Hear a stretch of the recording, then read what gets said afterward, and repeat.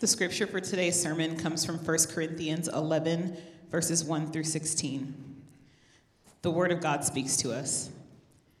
Be imitators of me, as I am of Christ. Now I commend you because you remember me in everything and maintain the traditions even as I delivered them to you. But I want you to understand the head of every man is Christ, the head of a wife is her husband, and the head of Christ is God. Every man who prays or prophesies with his head covered dishonors his head, but every wife who prays or prophesies with her head uncovered dishonors her head, since it is the same as if her head were shaven. For if a wife will not cover her head, then she should cut her hair short. But since it is disgraceful for a wife to cut off her hair or shave her head, let her cover her head. For a man ought not to cover his head, since he is the image and glory of God, but woman is the glory of man. For man was not made from woman, but woman from man. Neither was man created for woman, but woman for man. That is why a wife ought to have a symbol of authority on her head, because of the angels. Nevertheless, in the Lord, woman is not independent of man, nor man of woman. For as a woman was made from man, so now man is born of woman. And all things are from God. Judge for yourselves. Is it proper for a wife to pray to God with her head uncovered? Does not nature itself teach you that if a man wears long hair, it is a disgrace for him? But if a woman has long hair, it is her glory, for her hair is given to her for a covering. If anyone is inclined to be contentious, we have no such practice, nor do the churches of God. This is God's word to us.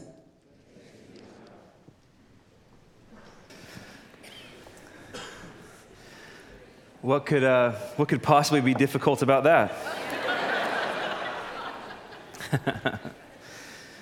What could be difficult or confusing about that? We've got some work to do today, clearly. Hey, if you're new today, my name is Chad Kinser. I serve as one of our pastors, our teaching pastor here downtown. And what a perfect Sunday to jump in. What a perfect Sunday. And typically you think of like, well, of course my first Sunday is like when I talk about money, you know, it's like, well, now this is your first Sunday, right? Hey, listen, what we do here at Frontline is we preach through books of the Bible. And we've been studying through the book of 1 Corinthians, and we're a Bible-honoring church, right? So we want to believe that the Bible in all of its parts are God's perfect and precious word to us. They're able to guide us in all things of faith and practice. And so again, our steady diet is to work through books of the Bible. We occasionally will break off and do topical things or cultural analysis things, but steady diet is through books of the Bible, which means we don't skip verses. So we haven't cherry-picked this passage. We've been systematically working through the book of 1 Corinthians, and this is where we land today. And we're going to receive this today as God's word to us. So if you'd please pray for me, I'll pray for you. And I also ask that as we pray, you pray for the people around you. Let me just go ahead and say, as I pray, my earnest desire today, like the thing that's been grounding me as I've thought about you, as I've thought about this passage, as I've thought about the heart of our Father, is that this would be clear to us, it would be helpful to us, because God in no part of his word intends to confuse us or hurt us. And no part of his word. And so my prayer today is that we would receive this as the church at Thessalonica received the ministry of the Apostle Paul. He says, you receive the word of God as it is, the very word of God, right? That's this passage too. So would you please pray for me, and we'll get to work. Our Father, we come to you by faith in Jesus and in the power of the Holy Spirit today.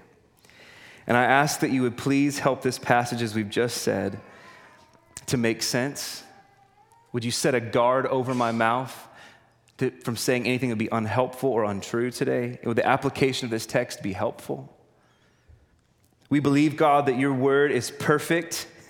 It's so perfect, God, to train us in righteousness. Your word is perfect to correct us in our error and equip us for every good work that you have from us. And so I pray today that you would keep us from believing or moving in any direction that's contrary to your word. We want to stand, God. We want to stand in the stream, in the direction that your word would take us today and move with you. And so, Jesus, you have promised. I'm banking on this promise today. You have promised not to lose a single person that the Father has given to you. You've promised not to lose a single one of us, but to keep us and to persevere us and to edify our faith until the great day when our faith becomes sight. You've promised this. And so you're faithful to all of your promises. And I ask that today as we open this word, that you would engage us on that promise. And I pray this in Jesus' strong name. And together we said, amen. Well, there's a danger for us every time we open our Bibles. Not just today, every time we open our Bibles, there's actually a danger for us, and it comes down to this. Will we sit in judgment upon Scripture to determine what's true or relevant or useful for us, or will we let Scripture sit in judgment upon us so that Scripture can determine what's true and relevant and useful about our lives? And what's a trouble for modern Westerners like you and me is that we tend to think that the Bible can be divided into two neat categories. And on the one hand, there's the category of timelessness. On the other hand, there's the category of culture. And so the timeless sections of Scripture are stuff that we see that easily translates from when it was written to our world now, stuff that we still need to give ourselves to. So when the Bible says things like love one another, that's obvious enough. Or forgive one another, or be patient with one another, or forgive your sins, that's timeless stuff. That translates to every culture. So we put that in the category of stuff we still need to give ourselves to as timeless. And we don't do this consciously, we do it sort of subtly. The other side, we tend to see parts that we deem to be more cultural as parts that don't easily translate from Scripture to our modern moment. And then essentially what happens is we see those parts of Scripture as basically irrelevant for our life. And we see a lot of the Old Testament in that way. And here's the problem with seeing the Bible in two categories like that. The Bible is both timeless and cultural. All of it. All of it. So it's timeless in the sense that it's God's word to God's people across all times and across all places. It doesn't change, whether you're in the continent of Africa or Asia or South America or Europe or here, and at any time period you lived in those places. It's the same. But the Bible is also cultural because every text of Scripture was given in a particular place to a particular people and at a particular time. And so if you disregard one part of Scripture on cultural grounds, then you're going to have to get rid of all of the Bible on cultural grounds. And I don't think anyone's prepared to do that. And so our job then, especially with a passage of Scripture like the one we're opening today, is to do some hard work. It's to do some hard work. The hard work of understanding, what did the passage mean then? What did the passage mean then? This is what's known in the world of interpretation as authorial intent. What did the author intend? This is a basic rule of interpretation. The passage can never mean now what it never meant then. It's really important for any kind of Bible study you do. No passage of Scripture can mean now what it never meant then. So what's at the heart of it? And what does that mean for us now? Even in the places where our society and our culture is different, what's at the heart of it? And how does that translate to a different society and to a different culture? Kathy Keller, in her book, her wonderful book, if you don't have it, you ought to pick it up, Jesus, Justice, and Gender Roles. She's going to say this: we must find a way to obey faithfully whatever we discover to be God's revealed will, even if our cultural situation has changed since it was first revealed. And so here's what I want to ask of you today as we jump into this passage. Please stay with me to the end. It would be easy to pass judgments. It would be easy to sort of guess where I'm going to go or guess where this passage is. Please stay with me to the end. I think that you'll find where we land today will be a real relief at the level of head coverings and haircuts. We're not going to have any standard issue doilies to hand out to the ladies on the way out today. And we're not going to be offering men's haircuts after the service. That's not an institution of our church today. On the other hand, I do believe that where we land will still be deeply challenging. It was deeply challenging for the church then. And so for a passage that at first reading might seem a million light years removed from us. If you ever just come across this passage in your Bible reading, you've probably just gone on to the next episode, right? It seems a million miles removed from us, but it's actually more relevant than we could possibly imagine, especially in a moment that is absolutely at war on gender issues. It's at war. We're told that gender is nothing and everything all at once. We're told that gender is a cultural construct, that it's fluid and interchangeable. And so what we've got to figure out is what is meant by all this talk about hair, what's meant by this talk about hats, and what does that have to do with gender, prayer, and prophecy? All of those things are going on in this passage. And I'm guessing this morning that you didn't feel the need to question your haircut. Maybe your spouse did, or someone next to you, but you didn't feel the need to question your haircut or your hair length. And if you did question those things, it wasn't based on what you believe the Bible says. So what gives here? Because the Bible speaks to it. I'm also guessing that you didn't question whether or not you should wear a hat today. Some of you are wearing a hat, some of you aren't. But I'm guessing it wasn't because you believe something about biblical conviction. It was probably just a style choice, right? And so we're going to unfold this passage in 4 different moves today, 4 different points. And the headings are pretty clear. I'll give them to you, and then we'll start moving through. We're going to talk about hair and head coverings first, gender difference, prayer and prophecy, and then lastly, what about us? Hair and head coverings, gender differences, prayer and prophecy, and then what about us? Let's jump into the first. Pick up with me in verse 2.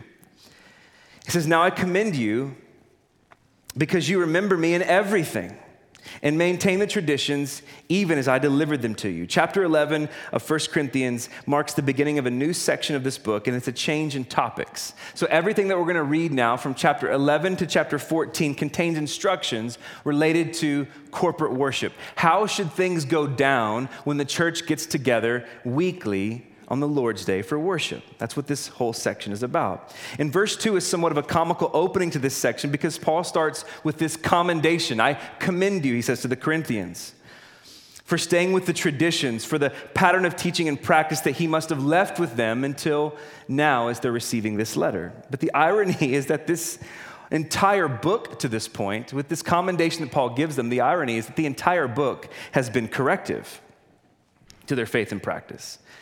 This entire section on chapters 11 to 14 is a correction for how they were handling issues of gender, the Lord's Supper, and spiritual gifts. So it's as though Paul is like this school teacher who's coming alongside a student whose worksheet is almost entirely incorrect.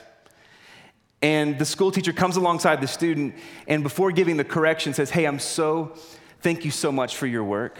Thank you so much for your hard work. Thank you for trying to carry out the way I instructed you to do this.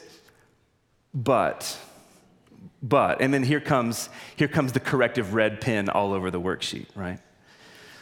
And so when it comes to the issue of hair and head coverings, what we know is based on 3 things. Number 1, what's said in this passage, and that's most important. What this passage says is most important. Secondly, what we know historically about first century customs and the way people dressed. And then thirdly, what we know broadly about the problems within the Corinthian church, particularly their sexual sin, their low view of the body, and their love of freedom to cast off restraint.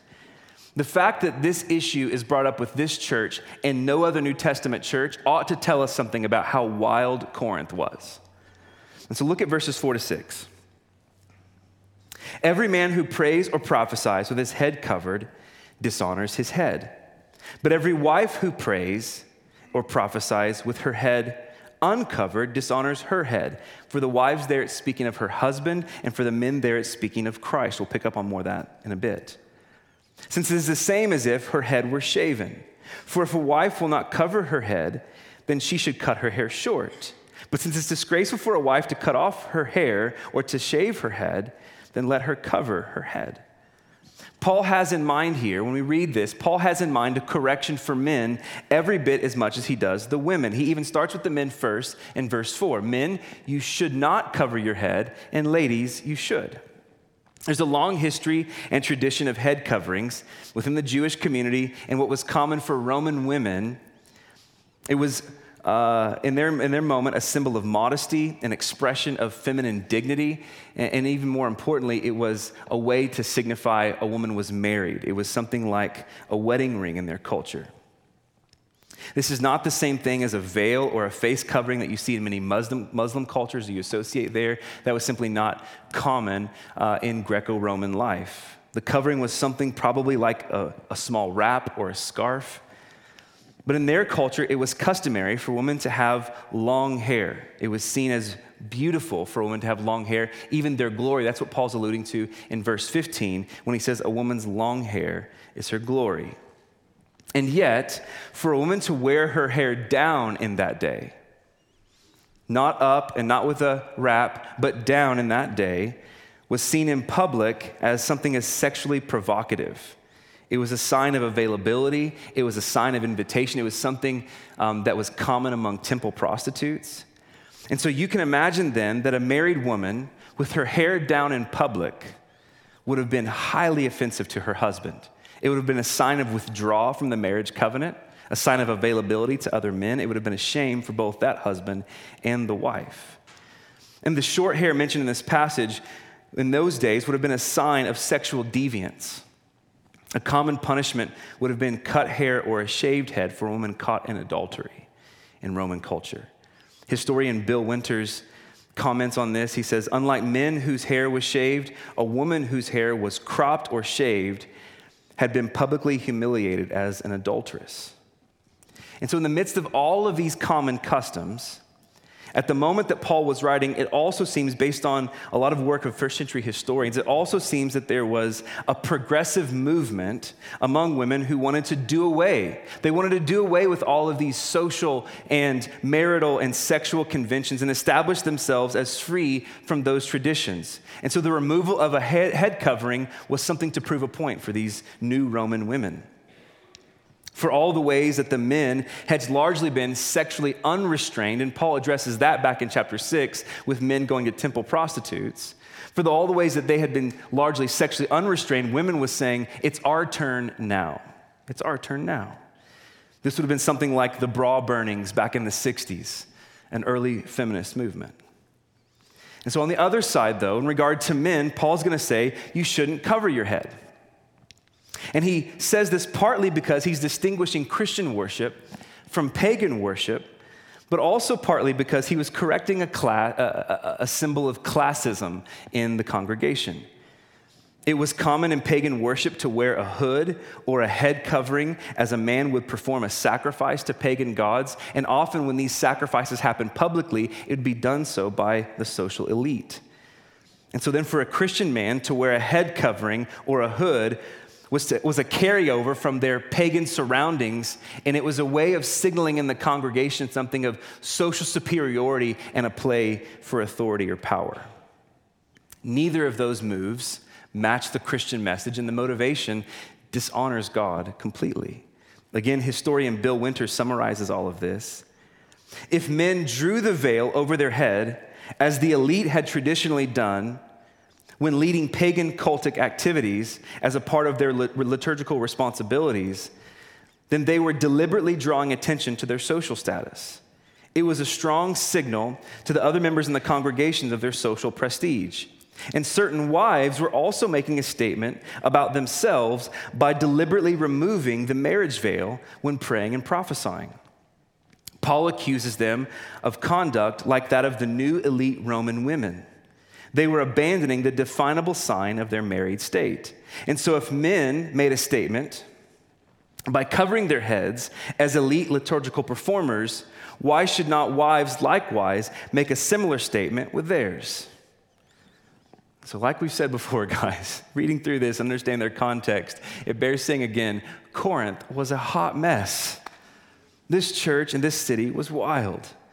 And so what becomes clear after kind of understanding a bit of their context and why Paul speaks to this, what becomes clear about this passage for all of its interpretive challenges, the very core of what Paul is driving at is he's addressing the issue of men and women in the church with respect to their given gender and how their redeemed masculinity or femininity ought to be embraced and expressed. Men and women, with respect to their given gender, and how their redeemed masculinity and femininity ought to be embraced and expressed. And so when I use the term gender today, I'm using that in the traditional sense and what I believe the biblical sense of male and female, that a person's gender is the same thing as their biological sex. And so suffice it to say on this top end, our moment isn't the first in history to deal with gender expression. Our moment isn't the first in history to deal with gender crossing or even disordered sexual orientation. And so that gets us to our second piece today, gender differences. If the chaos of what was happening in Corinth sheds some light on why Paul would pick up this issue on hair and head coverings, it's important to note that he wasn't writing this letter to the city of Corinth. This wasn't just a letter to the city, this is a letter to the church. This is a letter specifically to those who are in the church trying to embody a witness for Jesus in their city. And once again, the Corinthian Christians were taking what was happening broadly in their city along these issues, and they were finding ways to fit them in the church. How do we bring what's happening broadly in our culture into the church? But in their minds, in doing all of this, they were keeping with the traditions that Paul mentions back in verse 2 that he had passed down to them. In their minds, they're saying, hey, what's happening in our culture can probably fit in our church because with Jesus, aren't we all equal? Hey, with Jesus, aren't we all free? Aren't the old distinctions between men and women done away with because of that equality and freedom in Jesus? After all, the same Paul who planted this church is the same Paul who wrote Galatians 3:28. Galatians 3:28 says this, there is neither Jew nor Greek. There's neither slave nor free. There's neither male nor female, for all are one in Christ. Isn't the same Paul who is saying this, the same Paul who wrote that?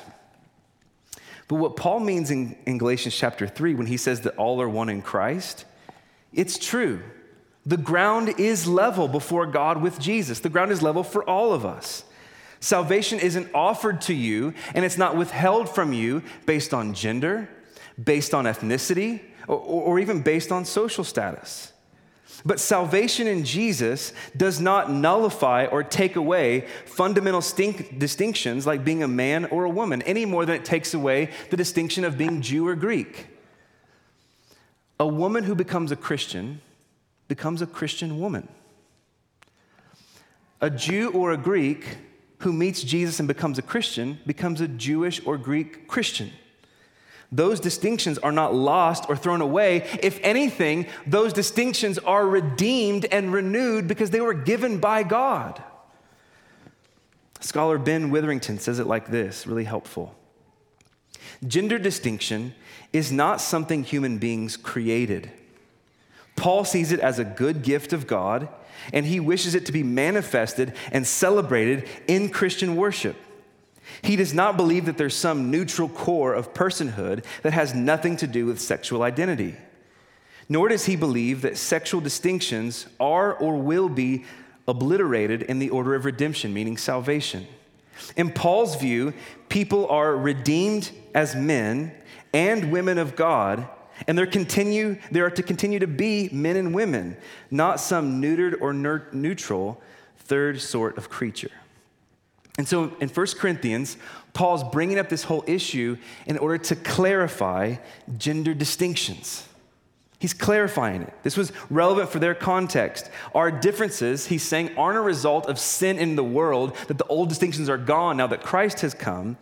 And so what he's going to do is he's going to illustrate this whole idea of gender difference, that it's actually rooted in something far deeper. It's actually rooted in the nature of God. Your differences are rooted in the very nature of who God is and in creation before sin entered the world. And so pick up with me in verse 3. He says, I want you to understand that the head of every man is Christ, and the head of wife is her husband, and the head of God is Christ. So he gives us this string of 3 overlapping relationships of Christ to humanity, of a husband to a wife, and of God to Christ, the Father God to Christ. And there's a lot of debate in the scholarly world about what this word head means that a husband is head of the wife, or God is the head of Christ. What does this word head mean? Does it mean source? Does it mean authority? It's actually accurately translated both ways in the New Testament. But I believe that this word is best translated in this context as authority, based on how it's used here and in similar places in the New Testament, and based on the fact that we have big theological problems if we take this to mean that Jesus was sourced by God, as if to say that Jesus was made by God. If we take it to mean that, that would contradict the entire witness of Scripture and teach that the entire witness of Scripture teaches that Jesus is co-equal and co-eternal with the Father, that Jesus is every bit God as the Father is, but he's distinct in person and in role. This is the mystery of our triune God, that he's three and yet one. One God, not three gods, one God, three persons, Father, Son, Holy Spirit. Every bit is God as the other. And so follow me here in the intricacy and beauty of what Paul is trying to show us from the nature of God about our differences as men and women. Just as the Father and the Son are not interchangeable, just as the distinction between Father and Son are not fluid. The Father can't one day decide to be the Son can't one day decide to be the Father. Just as the Father and the Son are co-equal in dignity, worth, and value, both very God of very God. Just as the Father and the Son are not the same, but they're distinct from one another in the same way. Men and women are not interchangeable. Our biological sex and gender are not fluid, but thoughtfully and wonderfully assigned by God. Men and women are co-equal in dignity, in value, and in worth. Both image bearers of the Most High God. We are not the same. We're distinct by design for a complement to one another. You see, when Jesus submitted to the will of the Father, when he submitted to the authority of the Father, that wasn't an assault on the dignity of Jesus. No one sees Jesus as less important or less God for having submitted to the Father. And the same is true for wives rightly related to their husbands. And our differences are not a cultural construct, but they're rooted in the very nature of God. Equality and distinction are not contradictory. That's what this passage is teaching. Two things can be different and yet still equal. This passage is teaching that idea. And you got to remember, superiority isn't the thing being highlighted here, as though the Father is superior to the Son of God. Superiority isn't the thing being highlighted here. What's being highlighted, the whole reason for this illustration, is our God-given, God-glorifying differences. He moves from the Trinity to creation. I know this is deep and heavy, but keep tracking with me. Pick up in verse 7. For a man ought not to cover his head, since he is the image and the glory of God. But woman is the glory of man. For man was not made from woman, but woman from man. Neither was man created for woman, but woman for man. Now, before you melt down, notice that what Paul is doing is he's pointing to the creation narrative. This is shorthand for Genesis 1 and 2. He's pointing to the order of creation. He's highlighting distinction. In Genesis 1 and 2, God made Adam first, and he set his image on him. He's not saying that women don't also bear the image of God. He's not saying that. Clearly they do. That's plain in Scripture. Genesis 1, 26 and 27. God made them in his image, male and female. Clearly they do. He's simply pointing to, in this passage, which came first. Eve was taken from Adam's side as God saw fit that man should not be alone. And every man in here says, that's smart, God. We agree. We shouldn't be left alone. And God made woman from man. And so follow the illustration. Just as God made man from the dust, and that was a glory to God. The fact that God could do that, the fact that God could from the dust make something like humanity such to the degree that he would set his image on it, that's a glory to God. How can he do that? It's a glory. Who are we that you'd be mindful of us, Psalm 8.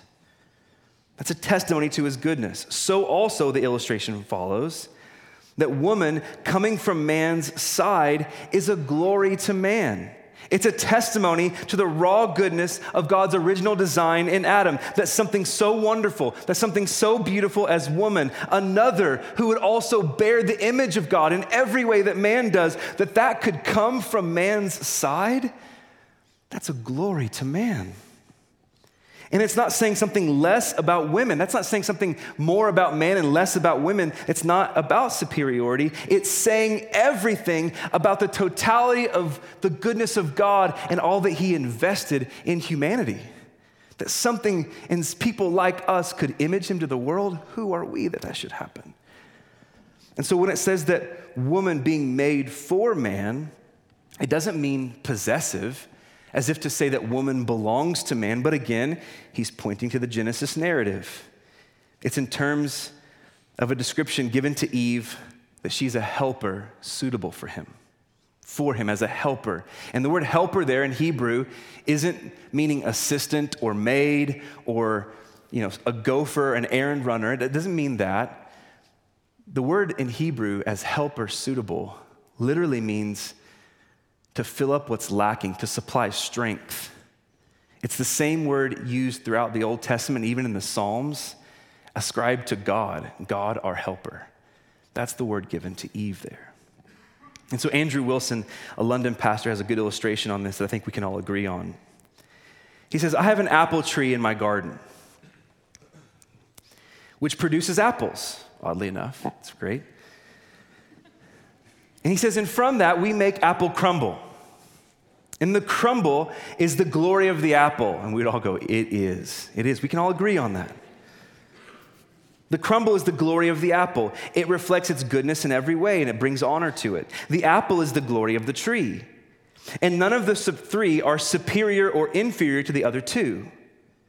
Men and women both bear God's image together and reflect God's glory on earth in different and complementary ways. And so this passage, guys, this passage might use phrasing, and I think that it certainly does, we would say so. It uses phrasing that is on some level offensive and foreign to our modern sensibilities, but you remember, it was written, the core of why it was written is to help this church in a gender-confused city behold the greater glory of God's design and embody that in order to be a witness to the city. That's why this was written. Paul intends for all of this, regardless of what you think of it, he intends for all of this to lead toward more unity. His intention is this would lead to greater appreciation and greater love, not less. Notice how he resolves the thought in verse 11. He says, so nevertheless, in the Lord, because of what God has done in Jesus, woman is not independent of man, nor man of woman. For woman was made from man, but now man is born of woman. We're interdependent. We're not independent. We're interdependent. And he says, and all of this is from God. God is the one who designed this. God is the one. If there's a construct, it's a construct that God gave for beauty and for flourishing between both men and women. And so here's the transition. We're about to get a lot of work, but get to the big why of the passage. Why is Paul all of a sudden in this book, why is he so concerned about their gender differences and how that's expressed in the church? Why is he concerned about this? Pick up with me in verse 4 again. He says, every man who prays or prophesies with his head covered dishonors his head. But every wife who prays or prophesies with her head uncovered dishonors her head. Some people, when they open this passage, they want to circle male headship as the big idea here. Because of the word head and the word authority being used, they want to circle that. That's the big idea. Other people, when they open this passage, they want to circle head coverings as though that's the big idea, that what Paul's really concerned about is just hair and hats. But I want you to recognize that both of those things, headship and head coverings, are important to understand that Paul is trying to make points about the distinction of men and women, and all of that is happening in light of corporate worship, particularly prayer and prophecy. This has to do with how the church gets together and expresses worship to God. Don't miss, guys. What's so radical, what's so revolutionary, and what's so important about this passage, both then and now? Women. Women are being said in this passage to be praying and prophesying in public worship, and Paul is in no way shutting that down. For all the talk about the role of women in the church and the place of women in the church, Paul is talking about women publicly praying and prophesying, and he is in no way shutting that down. He's not telling anyone, men or women, to participate in public prayer prophecy less. He's not doing that. He's encouraging it all the more, but he gives one caveat. One caveat as to how this ought to go down. Men, I want you to do so distinctly as redeemed men. I want you to do this. Pray and prophesy, but do it distinctly. Rightly ordered as a man, presenting yourself before the church and to God as a redeemed man. Women, I want you to do this, but I want you to do this distinctly as a redeemed woman. Rightly expressing yourself to the church and to God. And we'll talk more about prophecy in chapters 12 and 14, but it's enough to say here that women had a significant place of ministry with prayerful and prophetic participation in the public gathering of the church. That's a big deal. That's a big deal. And there's one more verse that we've got to see, and if this passage wasn't already challenging enough, we get verse 10. We get verse 10.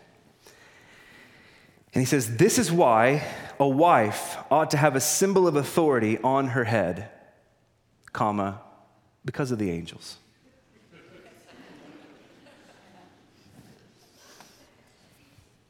I'll just keep moving. That's simple enough, right? Hey, there's a ton of varying opinions on what's going on in this verse, but here's my humble opinion. Here's my humble opinion after doing just tons and tons of work here on what Paul is saying. As a culturally appropriate expression of modesty, particularly for a wife in their culture, a woman ought to wear a head covering as a symbol of authority. It's not an oppressive symbol that needs to be removed, as the new Roman women would want to say, but it's a symbol that needs to be celebrated. It's a symbol that needs to be celebrated as a woman of honor who's faithful to her husband. And it's a sign to the church that this is a kind of woman who is to be received and respected when she prays and prophesies. That's what I believe that Paul is saying. And the reason that women should do this is, well, because of the angels. Because of the angels. Hey, listen, Paul is making a shorthand passing statement at a massive reality. He's saying, don't you know that there's angels among you every time you gather for worship? We've been singing this morning, praying, confessing, receiving, having God's word open to us. There are angels among us. God's ministering spirits to edify us, to join in our hallelujah chorus. Don't you know this is every time you gather for worship? And because there are angels present, this is his whole plea, because there are angels present, beings who are rightly ordered by God and presenting themselves before God. They're not confused about being angels. They know who they are as angelic beings, and they're presenting themselves back to God in the order of how he made them as angelic beings. Because that's happening, we too ought to present ourselves, male and female, rightly ordered by God and back to God, before God. Join in with the order and design of his creation. That's Paul's appeal. This whole conversation around gender and gender expression is a big deal because it's connected to the gospel.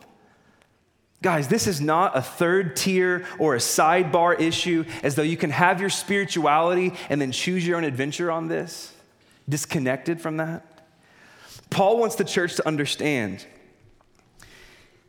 for themselves Understand this for yourselves first, but also understand this would be a prophetic sign to the city with all kinds of stuff that was happening in Corinth. And by the way, now too, this would be a sign to the city that God doesn't just care about what you believe in your mind or in your soul. He doesn't just care about that. As your creator, he cares about your body too. You see, the Christian message, the Christian gospel is a message of being redeemed as whole persons. We're not just redeemed with new beliefs and new affections, we're redeemed as whole people, mind, body, and soul. Your body and your gender are not arbitrary. Your body and your gender are not arbitrary. Remember back in chapter 6, he says, you were bought with a price, the precious blood of Jesus, the Son of God, who had his body broken for you. What's Paul's resolve? Glorify God with your body. The Christian message is a message of being saved as whole persons. So here's the final turn today. What about us? Hey, I mentioned in the beginning, this passage at first pass feels so far removed from us, like just to read it. And yet, isn't it, as we've kind of gone through it, isn't it acutely relevant to our current cultural conversation? And what's crazy is that Paul acknowledges that what he's saying here is controversial. He acknowledges that. In verse 16, he wraps up the whole section like this. If anyone is inclined to be contentious, like he acknowledges you're probably going to want to be. He says, if anyone's inclined to be contentious about this, he says, we don't have a practice in doing that. Pretty big statement. We're not going to have a practice in being contentious about God's design, not just us, but none of the churches of God. This is just how it is in God's church. What's ironic about that, in a sad way, is that many in our day are trying to find ways around the implications of this passage and fit culture into the church. All the while, this is the clear teaching of Scripture. And so to pull this together, head coverings and hair length don't mean in our culture what they meant in the first century Roman Corinth. So men with long hair aren't in every case trying to look or be feminine. Men with a hat on, if you have a hat on, you can leave it on. You don't need to take it off right now, right? Men with a hat on in church aren't trying to say something about their social status like they were, or signaling something to us about your participation in pagan worship. That's not what hats mean today. Women with their hair down aren't trying to be sexually provocative anymore, or at least in our culture. And they're not trying to show themselves to be unfaithful to their husbands in the way they wear their hair. And most women with short hair aren't expressing sexual deviance. And none, to my knowledge, are being punished for adultery in our moment. And so the timeless translation of this passage for our culture is this. Here's how there's a lot of ways we could go this, but here I'll sort of zero in on one level for us. Receive and express who you are as a man or as a woman as something given to you by God for the glory of God. I'll get specific with men for a second. Men, brothers. This passage, I think, means that you should bring all of your masculinity to bear in the church. Bring all of it. And not just an unhindered masculinity. That's important. It's a masculinity that's shaped by the Word of God and submitted to Jesus. Masculinity after the pattern of Jesus. But bring all of that to bear in the church. And why? So you can pray and prophesy for the glory of God and the good of one another. With no need and no attempt to soften yourself or mute your masculinity in order to be more acceptable or heard. Bring it to bear. Ladies, sisters, bring all of your femininity to bear in the church. Bring all of it. Not an unhindered femininity, but one that is shaped by the word of God, submitted to Jesus, and wives rightly related to your husbands. And do all of that to pray and prophesy in the church for the glory of God and the good of others. Bring all of it with no need or attempt to harden yourself or prove yourself in an effort to assert power or balance power or to be taken more seriously or heard. You are heard because you're an image bearer of the Most High God, redeemed by the precious blood of Jesus. You are heard. And so may we be a church where men and women work together to cheer one another on to greater faith, greater obedience, and greater mission to Jesus. Maybe work together. Guys, here's where I want to see this happen, and maybe most acutely and especially practically even this week. Work together to cultivate opportunities in community groups where men and women can pray and prophesy.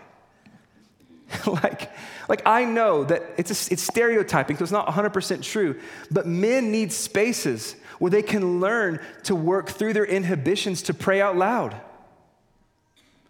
I would love for our community groups to be spaces where they can cultivate those kinds of opportunities for the glory of God and for the good of others. And where, ladies, where you can know that you are seen, you are heard, and you are taken seriously, because that's simply true. And may we use our Christian freedom not for licentiousness in the world. May we use our Christian freedom to be aimed. We're free now to grow up into the fullness of all that God has made us as men and women. We're free to put down enmity between the genders. This isn't about one gender being better than the other. This is about glorifying the design of God's order. We're free to put down power and comparison as weapons of the world and to take up who we are as God's people. And so I realize, for as many things as we've addressed today, there's just as many things that are surfacing in your mind as questions. The limitations of our time, the limitations of this sermon don't allow for us to explore all the possible implications of this passage. I left much, believe it or not, on the cutting room floor that didn't make it to this moment. But that's the beauty of us being a church family. Hey, where you have questions, we really want to process that. We want to be faithful to God's word. And so in a time, here's my final today, in a time that is so at war on the issue of gender, at a time when the church is seen as an oppressive presence in the world, at a time like this, I want our church, the elders of this church, want our church to be a place where everyone is welcome. Everyone is welcome wherever you are in your struggle with gender or sexual orientation. Everyone. I know that there are those here today with gender struggles and anxieties. You're hearing, and thank you for running with me today. Can you hear my heart? I'm really glad you're here. I'm really glad you're here. God's love is available to you. God's love is available to you. He's not freaked out by you. He's not embarrassed of you. God sent his son for you just like he sent him for the rest of us. In the same way. Only in Jesus are we truly authentic. Only in Jesus are we truly authentic and able to be our true selves, because only in Jesus are we who our Maker intended us to be. Only in Jesus. And so all of us in this room, all of us have disordered desires. Every single one of us. Every one of us. And Jesus welcomes everyone. Jesus welcomes anyone who would receive him, who would deny themselves, and who would follow him. He receives everyone who would do that. Let's pray together.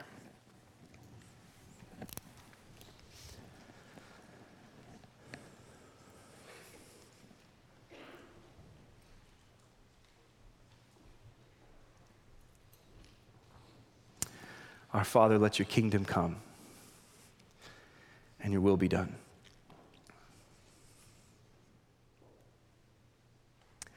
Our Father, let your kingdom come and let your will be done in this room just like it's happening in heaven. Father, thank you for sending angels here to be with us today.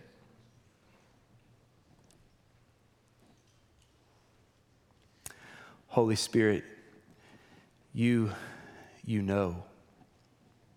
You search the hearts of every one of us. Would you please draw us up to your presence and draw us out to your truth? And King Jesus, would it be really strong today, the ministry that you would receive anyone who would receive you, deny themselves, and follow you? Anyone.